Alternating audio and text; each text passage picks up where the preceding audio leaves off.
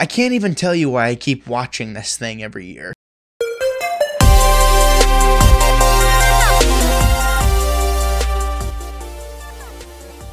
Welcome, my fellow wannabes, to my channel. I am Gabriel Fast, and I am the Wannabe Critic.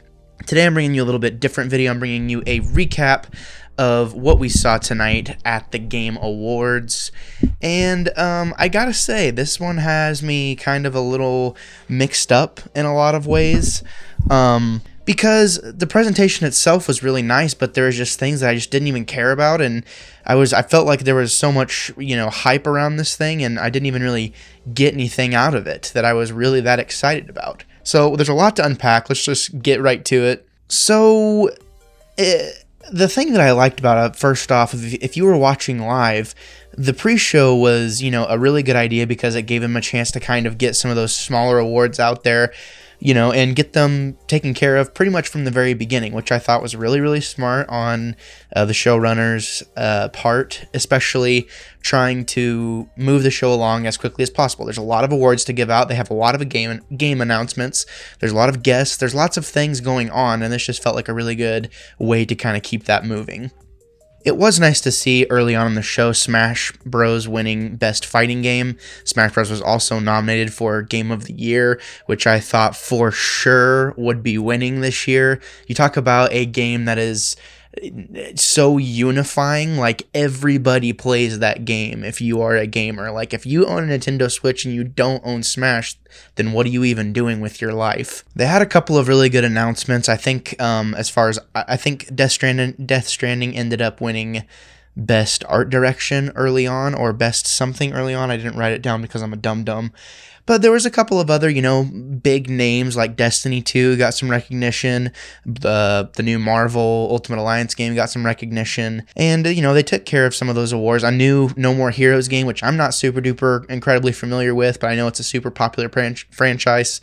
That got some love in the very beginning as well. So they started off with a good start. It seemed like they were really doing things the best. They started the show better than I think they have in the past years, so that was good at least. And then whenever the actual show started, because all of that I just described was in the pre-show, we had Churches step in, which is a band that has a feature on the game Death Stranding, and they played with the Game Awards Orchestra, and it was absolutely beautiful. They were all decked out in kind of garb, kind of themed after the game and events that happen in the game.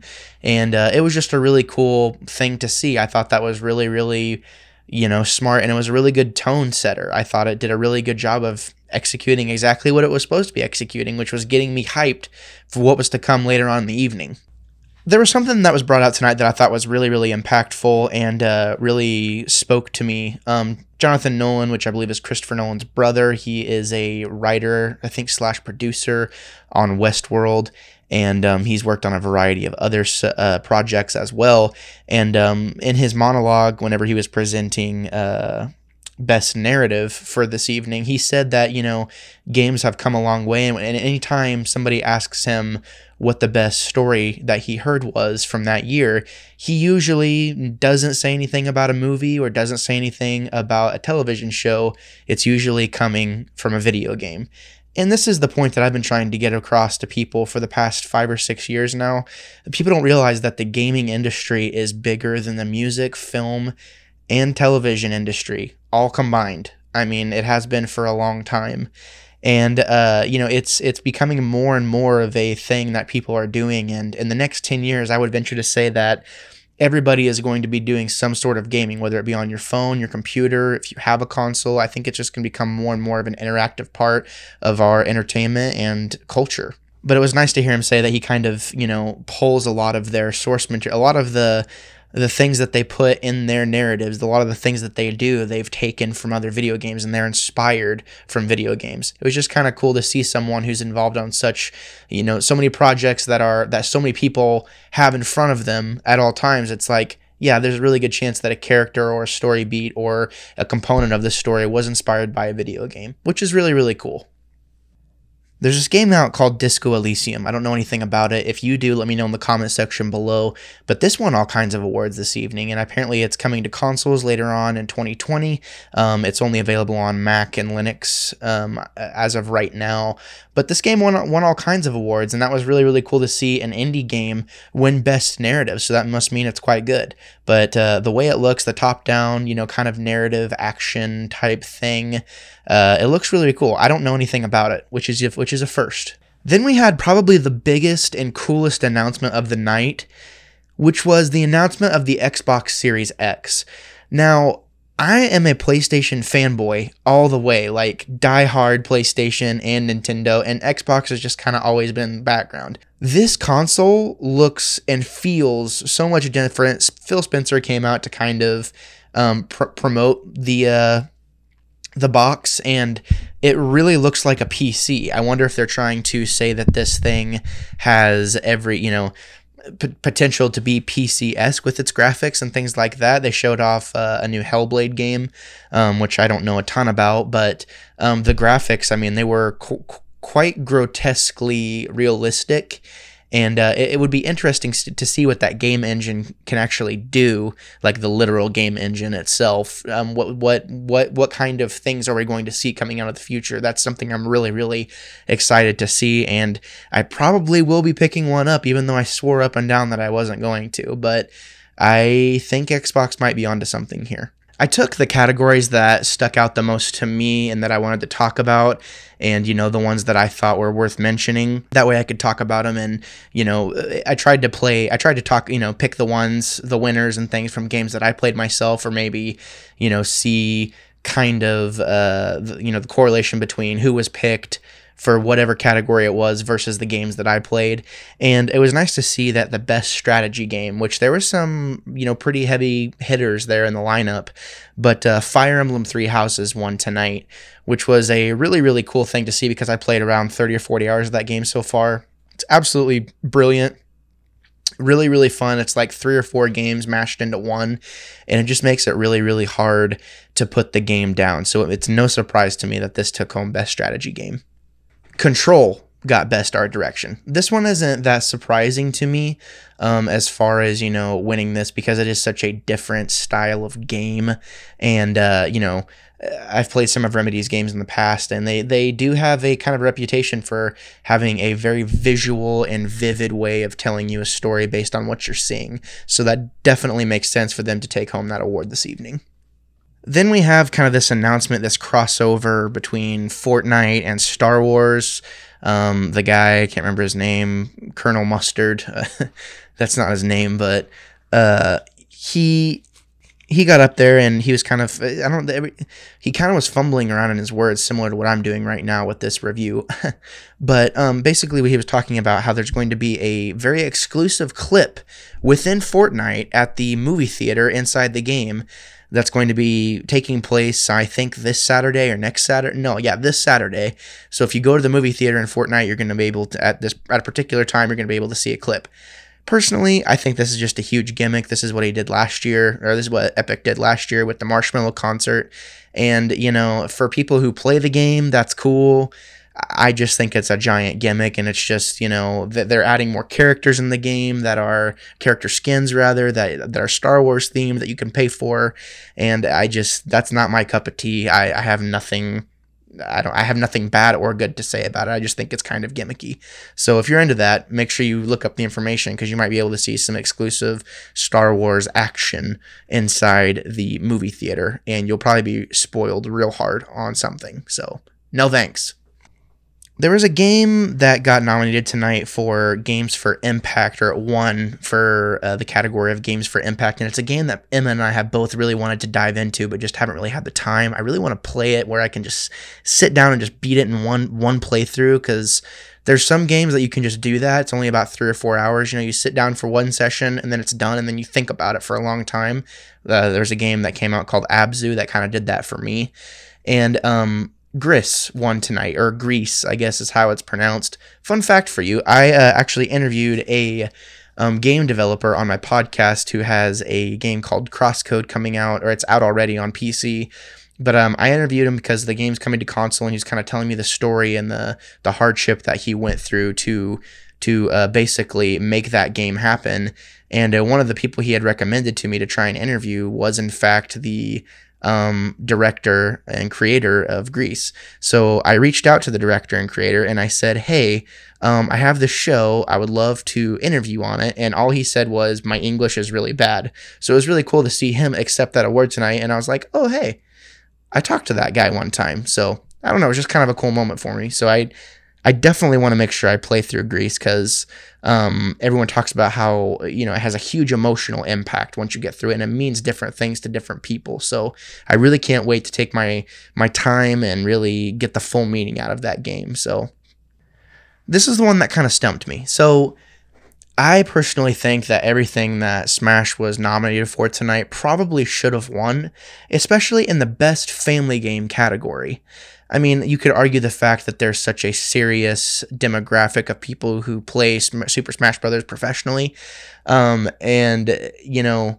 I guess you could take the family aspect out of it. But I mean, in what league or realm is Luigi's Mansion a better family game than Smash Brothers? That just made zero sense to me. So I don't know. It's like they didn't want to give Smash any more than they had to. They didn't even give any announcements tonight for Smash. Like, no Fighter Pass information, no updates, no nothing. And this is the perfect platform to do that. Unless we're going to get a direct later on, which in that case, I'm fine with that, whatever. But I don't know. I think that was something I was low-key hyped for. Didn't really, especially since Nintendo told us to make sure we tune in to the Game Awards.